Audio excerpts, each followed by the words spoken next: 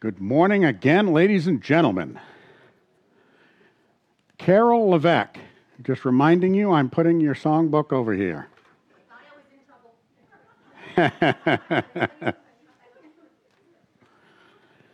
Oh, it is good to be in the house of the Lord on this bright, sunny day, is it not? It is good to have, easy for me to say, to have Pastor Ron and Lois back from the sunny south of Arizona. It is good to have John and Joni back from the sunny south of Florida. And others, all of you. It is good to see your faces. Let's have just a moment of silence and thought. Thank you, Lord. Thank you, Lord Jesus. Thank you, Father. Thank you, Holy Spirit. Okay. Folks, I'm going to do a little bit of a recap by reading last week's verses of Scripture. And boy, we are on to something big today. We're on to something big. So I'm going to ask you to hang with me. Give me your absolute best effort to stay focused, awake, and hear all the words that I have to say. I know I've been told that I have this audio ambient voice that puts people to sleep. I've seen it firsthand. You can't fool me. I can see you. I see all of you. All right, we've had our joke for the morning. I want to tell you that what we are going to be listening to today is the first apostolic sermon. The Apostle Peter gives the first sermon of the church age. And it is perhaps the most powerful, most effective sermon ever given in the history of the church. Because, while we're not going to cover that portion today, we're going to be covering that in the next sermon. 3,000 souls were saved as a direct result of that sermon. So I think maybe you want to pay attention to what Peter has to say here, and I'm going to try my best to lay it out concisely for you, but I want to review the scriptures from last week. So, I don't have them on the screen, so you're going to have to listen to my smooth, melodious voice. When the day of Pentecost had come, this, by the way, is Acts chapter 2, verses 1 through 13. When the day of Pentecost had come, they were all together in one place. And suddenly a noise like a violent rushing wind came from heaven, and it filled the whole house where they were sitting. And tongues that looked like fire appeared to them, distributing themselves, and a tongue rested on each one of them. And they were all filled with the Holy Spirit and began to speak with different tongues as the Spirit was giving them the ability to speak out. Now, there were Jews residing in Jerusalem, imagine that, devout men from every nation under heaven. That is an expression that is not literally the case.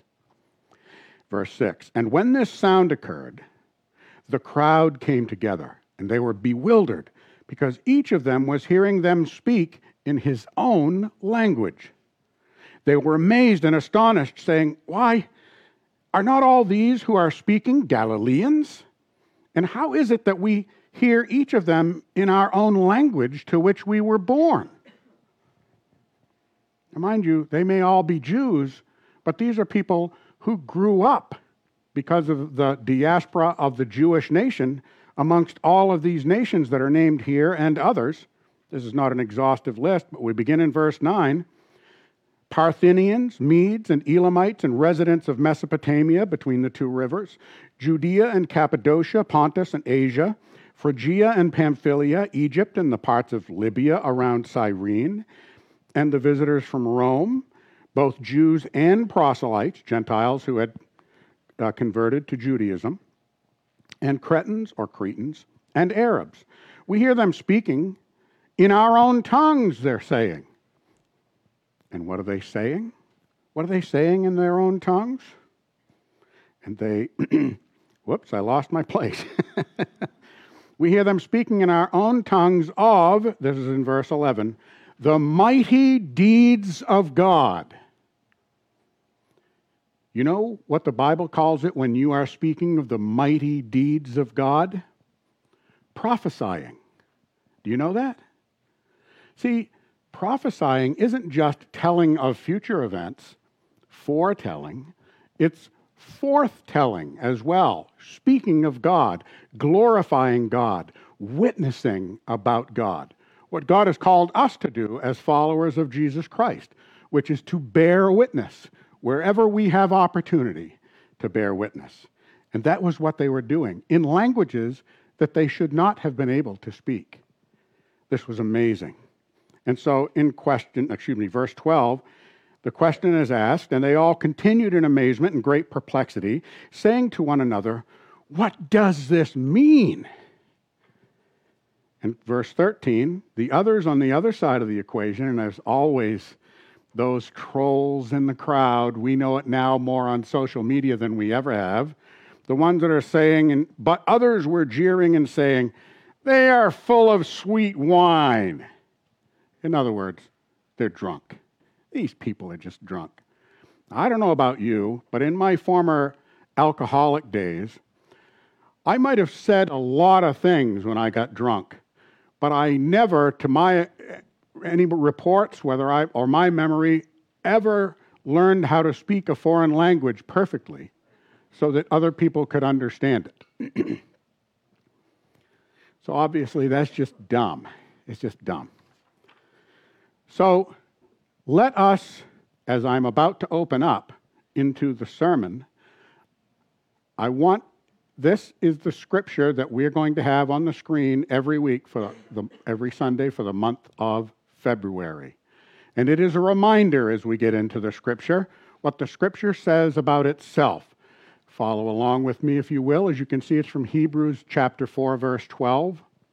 For the word of God is living and active and sharper than any two-edged sword, even penetrating as far as the division of soul and spirit, of both joints and marrow, and able to judge the thoughts and intentions of the heart. The power of the Word of God. That's what I want you to remember. And it'll be up there for the next 4 weeks to help you, in case you haven't already memorized it, to memorize it, to make it part of you. Okay.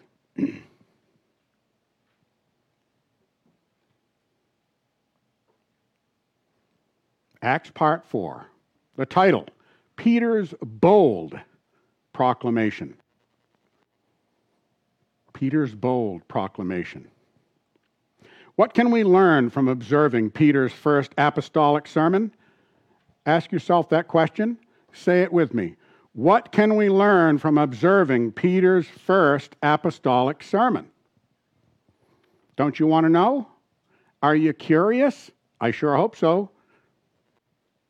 Let's start right off with verse 14. But Peter, taking his stand with the other 11, raised his voice and declared to them, "Men of Judea and all who live in Jerusalem, know this and pay attention to my words." Do you see his boldness here? About 7 weeks before this sermon at Jesus' trial, 7 weeks and a day or 2 or 3, let's say 7.5 weeks. While Jesus was on trial, Peter was denying Christ vehemently out of fear for his own safety. He didn't want to be associated with Jesus, even though he loved him dearly. He was afraid for his own safety, seeing what was happening with Jesus there. And now look at him. What in the world has gotten into him? Or perhaps I should ask, who has gotten into him? Who? Who with a capital W has gotten into him? Well, it's not just that. There's another factor in this whole thing. What has happened in the last 7.5 weeks or so? Or that is, it's actually been more than that, I take it back. It's been Well, I'll cut to the chase. What has happened in the last 7+ weeks to bring about such a dramatic change in Peter? Stop and think about it. Go back with me, those of you who are here with me, in the Gospel of John. The other Gospels cover essentially the same territory, a lot of the same territory. But remember this. Peter has been enjoying quality time with his risen master, Jesus Christ. During that time, Jesus forgave him, remember? Restored him, and gave him orders to feed his sheep, to feed Jesus' sheep, right? Then he saw Christ ascend into the heavens and out of their sight. Remember that? We just read about that. Then 2 angels told Peter and other disciples that they would see Christ return in the same manner. Okay, if all of that happened to you, part of Scripture memorization or meditation actually, is putting yourself in the picture. So put yourself in Peter's shoes, in the shoes of the other people who are the witnesses there in that place. Do you think that those experiences would make you bold to talk about Jesus? Huh? Can I get an amen? This is history we're reading about. These are not cleverly devised fables. This is history. Even Bible critical scholars have had to accept that Dr. Luke, when writing the Gospel of Luke, may be the finest, most accurate historian of the ancient times. That's a fact. That's a fact. So, now, as if all of that wasn't enough, Peter, the 11 other apostles, and 108 other true followers, 120 of them in total, have been obediently waiting, as Jesus told them, to wait in Jerusalem.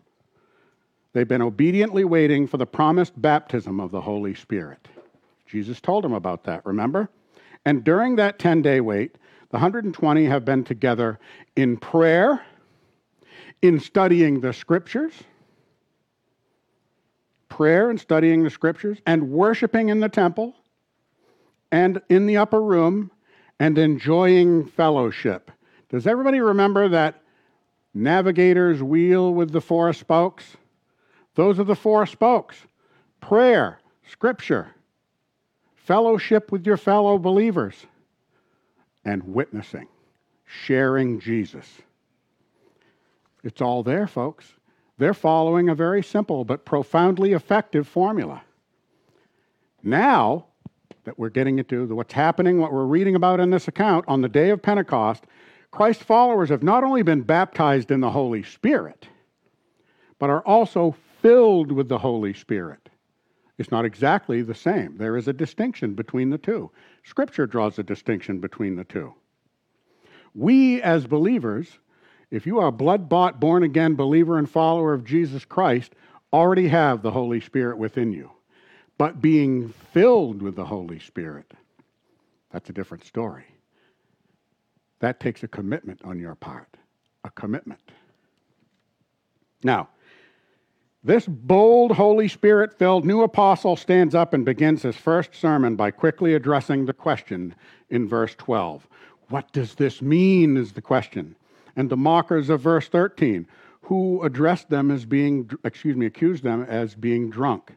Now later on, this same apostle wrote a verse in 1 Peter 3:15, and the verse says this, "But sanctify Christ as Lord in your hearts, always being ready to make a defense to everyone who asks you to give an account for the hope that is in you." That's a good verse for you to memorize. Good verse for you to memorize. Peter is doing exactly as he said in this verse. He is making a defense.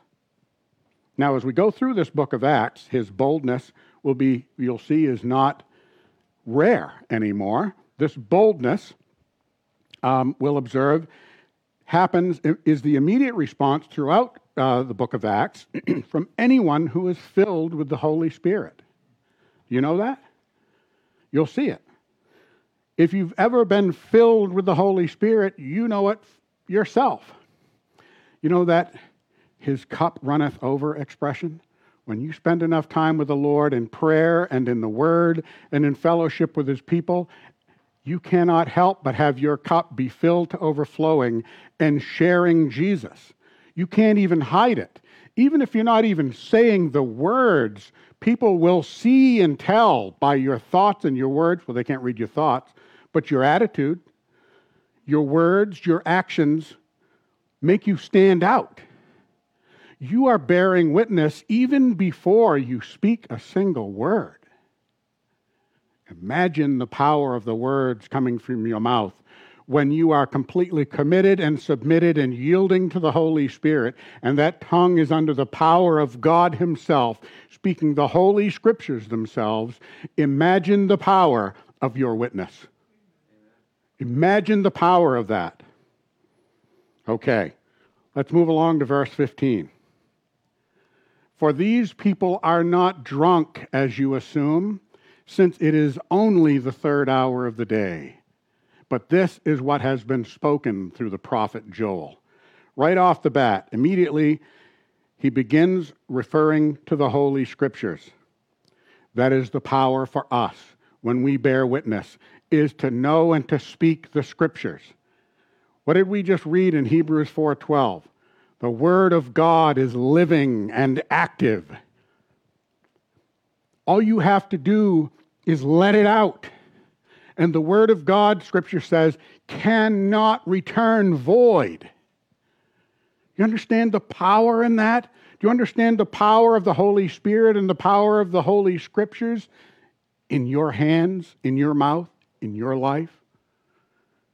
The power we are seeing in this Acts chapter 2 is available to you.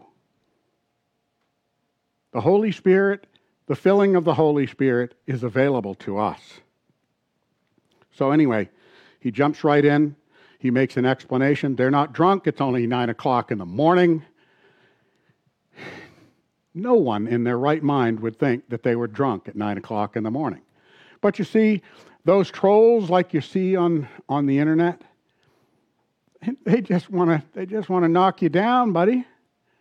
They don't care whether it's true or even logical or reasonable or rational. They just want to knock you down. Okay? We shouldn't be surprised when the enemy of God is trying to knock us down, to take us down a peg. But you see, when you are in the Holy Spirit, filled with the Holy Spirit, standing on the Word of God and so forth and so on, you are essentially invincible. It has been said that when you're doing all of those things and you are walking in the Spirit and doing as God has called you to do, that you cannot be taken out. You are invincible until God is done with you doing your work for Him. That's a quote. I don't remember where it comes from. Came off the top of my head. So, for those people are not drunk. Verse 16, but this is what has been spoken through the prophet Joel. Now, I want you to know that Peter immediately gets into the Scriptures, and God, the Holy Spirit, is the one who authors the Scriptures through the prophets in the Old Testament, through the apostles in the New Testament, through the witness of those people that Luke, in the Gospel of Luke and the book of Acts, has cataloged. The historian has made this the case. So this is the Holy Spirit speaking through his prophets, apostles, and remember that these capitalized words that you are about to see, that they're read in verses 17 through 21 that we'll see, but they come directly, Peter is quoting directly, Joel chapter 2, verses 28 through 32, for you note takers out there. I keep doing this. That's a sign. If you're watching the YouTube video, take notes if you want, or if you're here taking notes. Joel 2, 28 verses 32. Let's get into it, verse 17. And it shall be in the last days. Who says? God says that I, who's that? God, will pour out my, who's that? God. Spirit, who's that? God. On all mankind. And your sons and your daughters will prophesy. He's speaking to the Jews. Daughters prophesying? What are you talking about? With very rare exception. That just wasn't done in Judaism. Your sons and your daughters will prophesy, and your young men will see visions, and your old men will have dreams. Notice that the young men are having dreams, visions, and the old men who sleep a lot more are having dreams. As a bit of an old man myself, I totally get it, brother. Can you say amen, brothers? Now notice in verse 17 it says, in the last days. I just want to clarify that last days in Scripture is the time period between Christ's first and second advents. The Jews are hearing this as the Messianic age. This phrase is saying to them, Peter is shocking them by saying this. Doesn't seem shocking to us, but to them it's shocking because Peter is saying that the Messianic age has begun. This sign that you've seen of people speaking in languages that they do not know, as though they are native speakers, is a miracle sign, a sign miracle of the presence and power of the Holy Spirit. And so he is saying, in verse 18 as well, he's speaking of what was happening on that day, and this was a shocking claim to the Jews, because he is saying outright, even though you're not seeing it in our culture, which is why I'm explaining it to you now, to them, it means only one thing, that the Messiah has come. Do you understand how shocking that is? The long-awaited Messiah has come. There's been no prophecy for 400 some odd years since the prophet Malachi in the Old Testament. This came as across their face. It woke them up. It probably irritated some of them. How can this be? So in verse 18, and even on my male and female servants, I, who's I? Will pour out my Spirit, who's that? In those days, and they will prophesy. What were they just doing just a few minutes before this? Prophesy. The Apostle Peter, in his sermon, is telling them, explaining to them that this is what Joel is talking about. Prophecy is being fulfilled before their very eyes. Verse 19, and I will display wonders in the sky above and signs on the earth below, blood, fire, and vapor of smoke. That, obviously, as you can see, was not happening at this point in time. What is that? That's prophecy further down the road. Beyond us even. That's prophecy that has not yet happened. You want to read more about that prophecy? Well, there's some more of that in the Old Testament prophecy books. There's also more of that in the book of Revelation. And shameless plug, we're studying the book of Revelation at 6:15 on Tuesday nights in that room across the hall. If you want to come and sit in and listen in, participate or not participate. You can sit there like a bump on a log if you want. We won't bother you. We really won't. We won't bite. Just a shameless plug there. Okay, back on with the sermon. The remainder of this quote, like I said, is pointing forward to the great and glorious day of the Lord. And these are events surrounding the second coming of Christ that we can read more about in the book of Revelation, like I said. Now, verse 20. The sun will be turned into darkness, and the moon into blood, before the great and glorious day of the Lord comes. What did I just say about that? Now, notice, we've changed. We go to verse 21. It's no longer the capital letters anymore. Now we're back to the Apostle Peter preaching his sermon. And he says, And it shall be that everyone who calls on the name of the Lord shall be saved. I'm sorry, I take that back. That is still capitalized, isn't it? I had a little brain cramp there. I hope you can forgive me. That is from the prophet Joel. And it shall be that everyone who calls on the name of the Lord will be saved. Calls on the name of the Lord, what does that mean? Does that mean, hey, Jesus, and now you're saved? No. What it means is, and this is a metaphorical saying, you can say the name Jesus of Nazareth or Jesus Christ, whatever you want to say. This is a metaphorical expression. It is used throughout Scripture that means that you personally are calling on Him to be your Lord.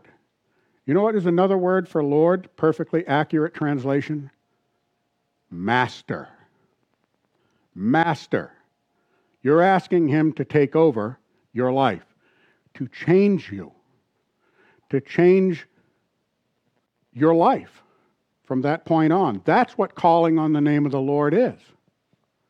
There's so much packed into that little phrase, but that's what it means, and they understood that in that day.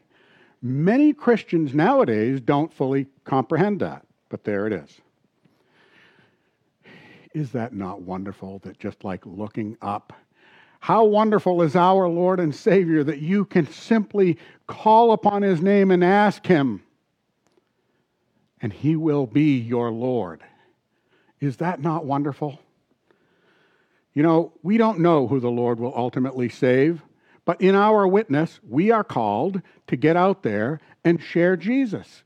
You can do it through social media. You can do it, there's a song by Reba McEntire from years ago talking about all the different forms of communication available these days. And then she asked the question, why haven't I heard from you? Okay? There's a saying, a little word, a little story. Henry Ford. It was widely known, spread all through the media at that time, the newspapers. That's basically what was available. Henry Ford had bought a huge insurance policy, a life insurance policy. And a close personal friend of his, who was an insurance salesman, came to him later on and asked him, Henry, we've been friends all this time. You know I'm in the insurance business. Why didn't you get this huge insurance policy from me? And Henry responded with a simple statement. You never asked. You never asked. How many people do you know that the Lord may eventually, ultimately, draw to Jesus unto salvation and sanctification, whom you could have led to the Lord, but you never asked? That insurance salesman, by failing to ask his good friend Henry Ford if he would like some life insurance, probably missed out on a commission that could have let him retire right there on the spot. Look at the opportunity that you are passing up when you are failing to ask people if they know Jesus, your friends, your family, acquaintances. Every opportunity given to you is just a thought. It's just a thought. Look, folks, I am not trying to browbeat you or intimidate you or make you feel guilty about this. I just want you to know that our wonderful Lord and Savior has a fantastic salvation plan that we can participate in by being obedient and sharing His gospel message. We are not responsible for the results. We are only responsible for scattering the seed of the Word of God, of the gospel message.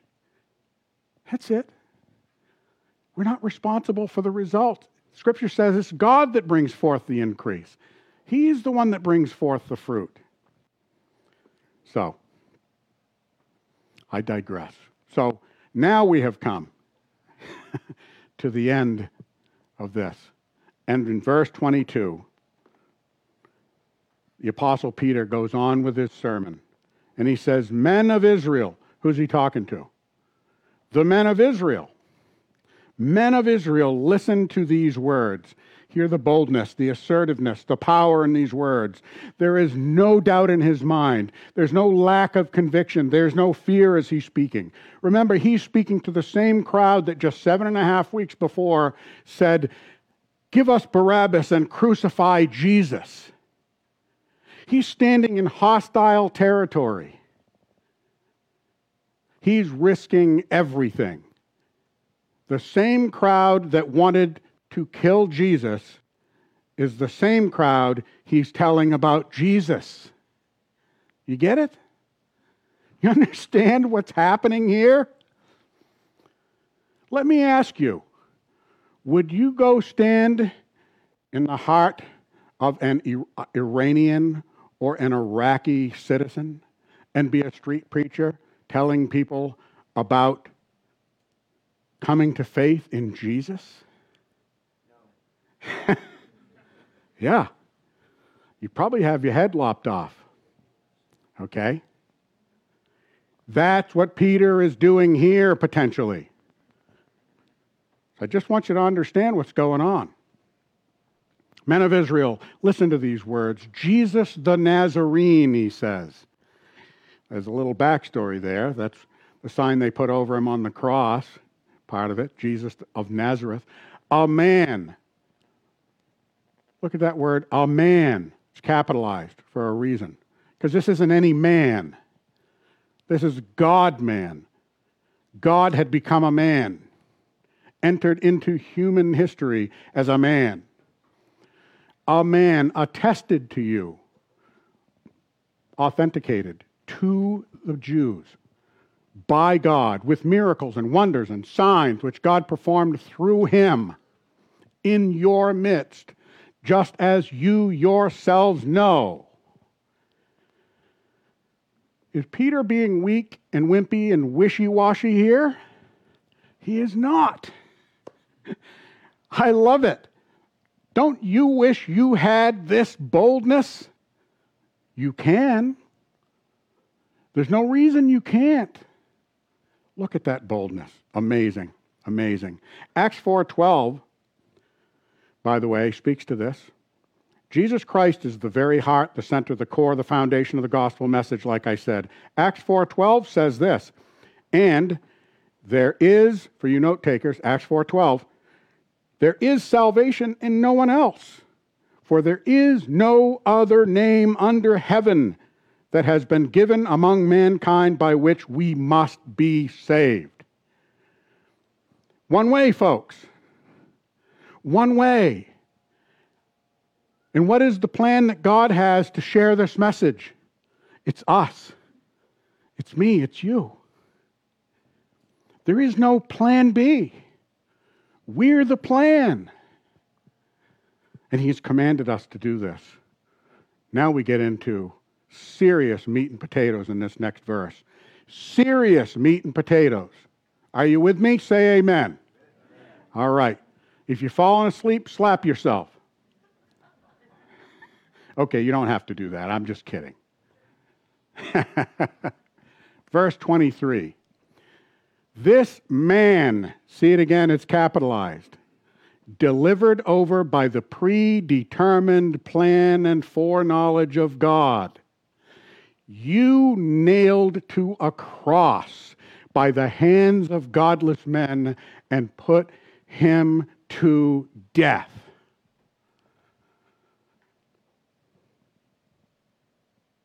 Do you think the room was silent after Peter said that to this crowd of thousands of people?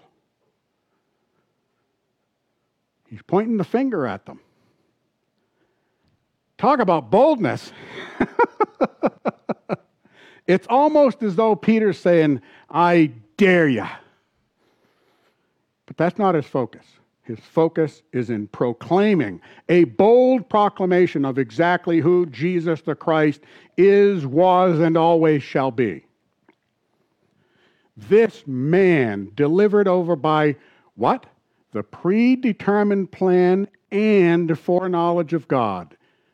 You nailed to the cross, to a cross by the hands of godless men and put him to death. All right, so who are these godless men it's speaking of?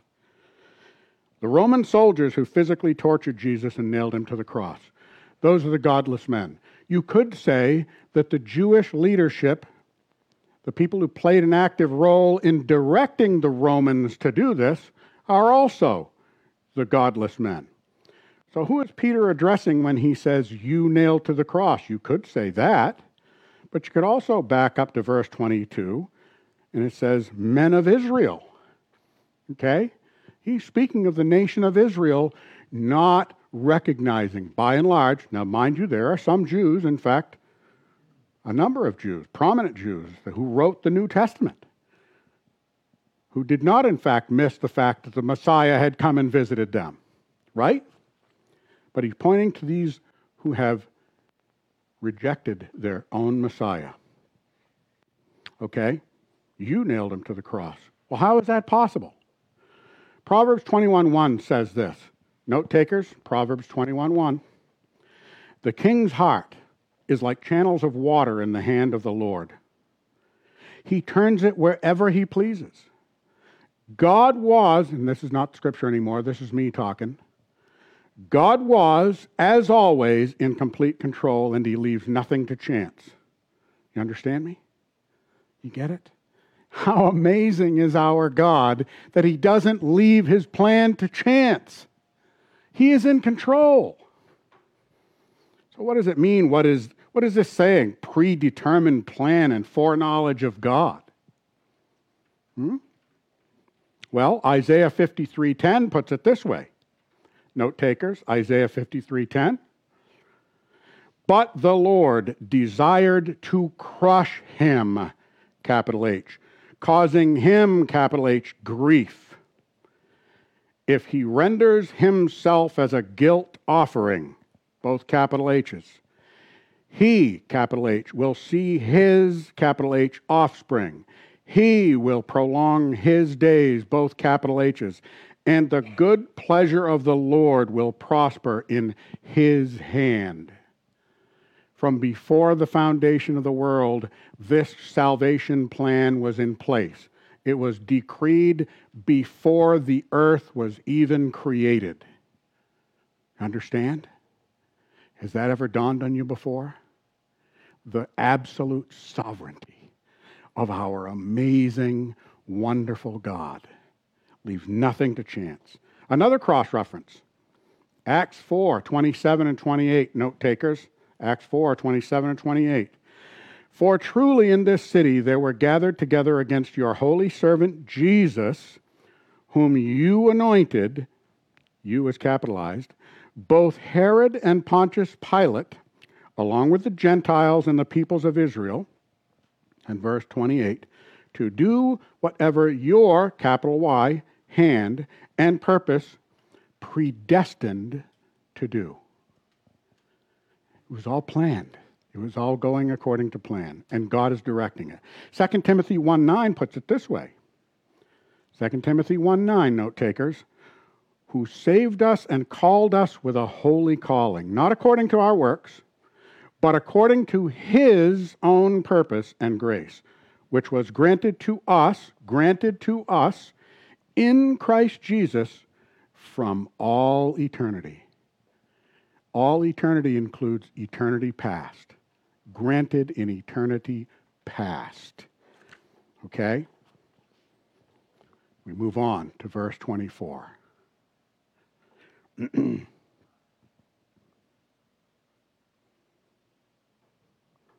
Okay. Where am I? Am I getting myself lost here?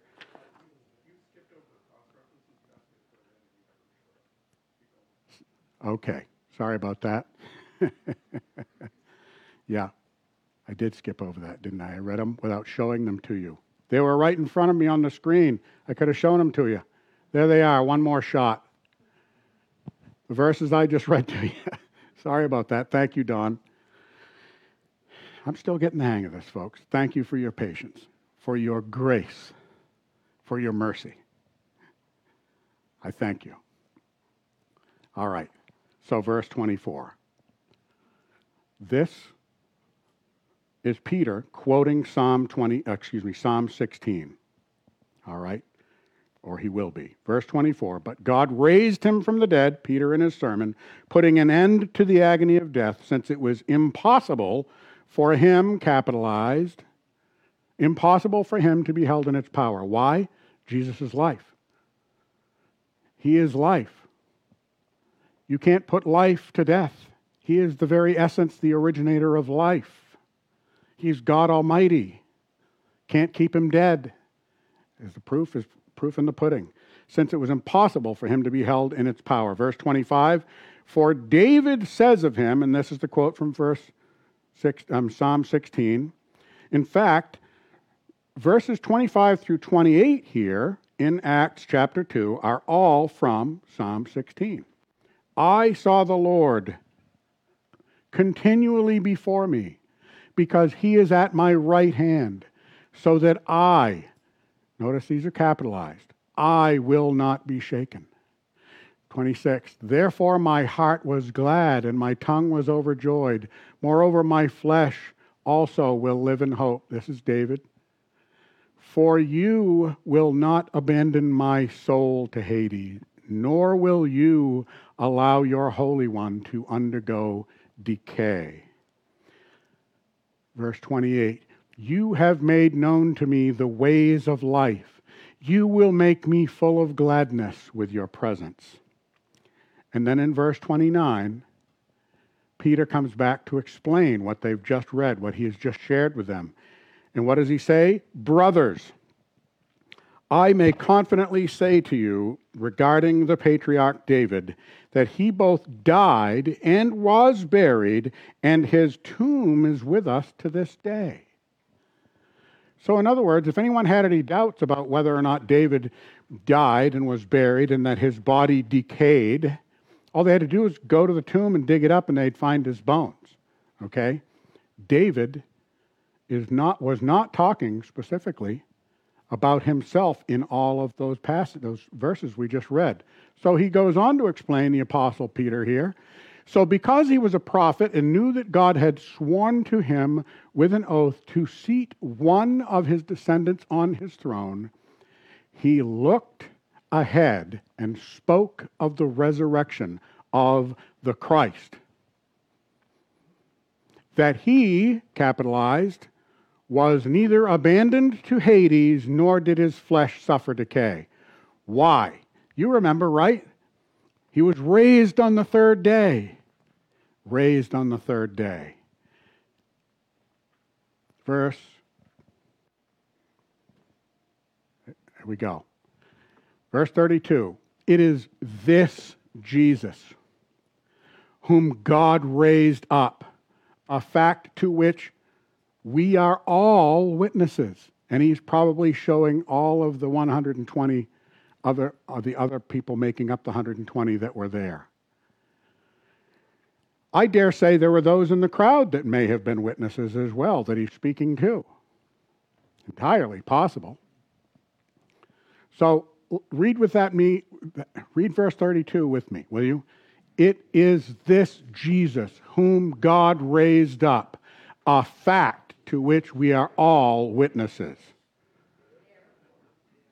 Therefore, since he has been exalted at the right hand of God and has received the promise of the Holy Spirit from the Father, he has poured out this which you both see and hear.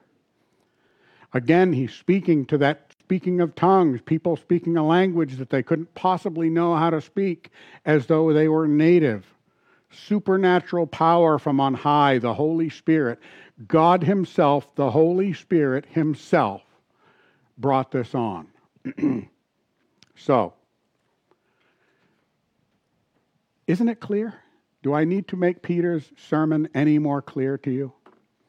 He's making it crystal clear to the Jews who are his audience that Jesus, let's go. 34. For it was not David who ascended into heaven, but he himself says, and this again is the quote, the Lord said to my Lord, Jehovah said to my Adonai, sit at my right hand until I make your enemies a footstool for your feet. our Lord, is and will always be victorious over his enemies. Will always be victorious. Joel was speaking of the wrath of God at one point in what we just read previously. The wrath of God. He is warning people against the wrath of God. Sit at my right hand until I make your enemies a footstool for your feet. Okay? And we come to the final verse. And wow, I'm not that far over. Therefore. You know, whenever you come to the therefore, you all know this saying. When you see a therefore in Scripture, you ask yourself, what is it there for? And you go back, okay? So he said all, or the old saying that some comedians like to say, I told you all of that so that I can tell you this. All right? And that's what he's doing here. And he says, therefore, let all the house of Israel know for certain that God has made him, who's he been speaking of? Jesus. Him, capital H, both Lord and Christ. This Jesus whom you crucified. Boldness. Man, I almost want to laugh when I look at this. Wow, Peter. You've got a steel spine now, brother. I love it. I love it. But you know, I was working on this sermon when it dawned on me.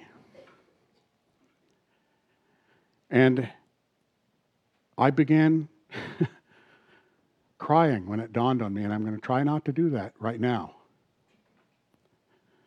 But I want you to understand that Peter is preaching a salvation message to the very people who tortured and killed our Lord and Savior for their salvation. Our Lord loves them enough to give them an opportunity to tell them the gospel truth. That while you did all these evil things, you can be forgiven your sins because this was part of my plan. Don't you understand? How much love is that? The Father and the Son and the Holy Spirit working together to bring a salvation message to the very people who murdered Jesus. That is the message we get to share. Do you understand? It is the message we have the privilege, the honor of sharing. Okay, calm down, Stan. I'm going to close with a few other verses on this subject. Romans 1:4, note takers. Who has declared the Son of God with power according to the Spirit, capital S, of holiness? What's the Spirit of holiness? The Holy Spirit. By the resurrection from the dead, Jesus Christ our Lord. Romans 10:9 says this, that if you confess with your mouth Jesus as Lord and believe in your heart that God raised him from the dead, you will be saved. 1 Corinthians 12:3 says this, therefore I make known to you that no one speaking by the Spirit of God says Jesus is accursed. No one speaking by this. When someone says anything bad about Jesus, there's no Holy Spirit in them. I don't care if they sing Christian songs. I don't care what else they say. If they tell you Jesus is not Lord and Christ, they are not of the kingdom of God. The Holy Spirit does not reside in them. And the verse goes on and says, no one can say Jesus is Lord. And I will add, and mean it, except by the Holy Spirit. Except by the Holy Spirit. And finally, Philippians chapter 2, verses 9 and 11. Paul, and all of these are Paul's writings. For this reason also, God highly exalted him with a capital H and bestowed on him with a capital H the name which is above every name, and that every tongue will confess that Jesus Christ is Lord. Every tongue. Does that mean everybody's going to get saved? No. It most certainly doesn't. Scripture's crystal clear. Some people will say this begrudgingly before they're tossed into the eternal flames of hell. And those of us who are in Christ will say it joyfully in eternity. And this is to the glory of God the Father. All of it is to the glory of God the Father, our sovereign Lord. Ladies and gentlemen, I thank you very much for listening to that message. I sincerely hope you get it all and get all of it. I've done the best that I can in my limited ability, but I am trusting Almighty Sovereign God that this message speaks to you. We have an opportunity. A wondrous, glorious opportunity with eternal rewards in heaven forever and ever to share Jesus. Please, consider it. Consider it. Thank you. Let's pray. Heavenly Father, thank you for this message. Thank you for your word. Thank you for being firmly in control. Thank you for giving us this opportunity to participate in your plan of salvation by sharing the gospel message of Jesus Christ, that he was born of a virgin, that he lived a sinless life so that he could die as the perfect, spotless Lamb of God on the cross for us, that all of this was according to the plan, that after he died as the spotless Lamb of Christ on the cross, that he was dead and buried and was raised from the grave on the third day, resurrected forevermore, never to die again, resurrected to prove that he was in fact Lord and Christ, and that in him we may have salvation and sanctification forevermore. Thank you, Lord, that if for those of us who will turn from our sin, turn away from our sin, repent of our sin, and turn towards Jesus, and trust him that he paid the eternal punishment for us. He took the wrath of God for us, so we don't have to. Because those of us who are in Christ, Scripture says, are no longer under condemnation.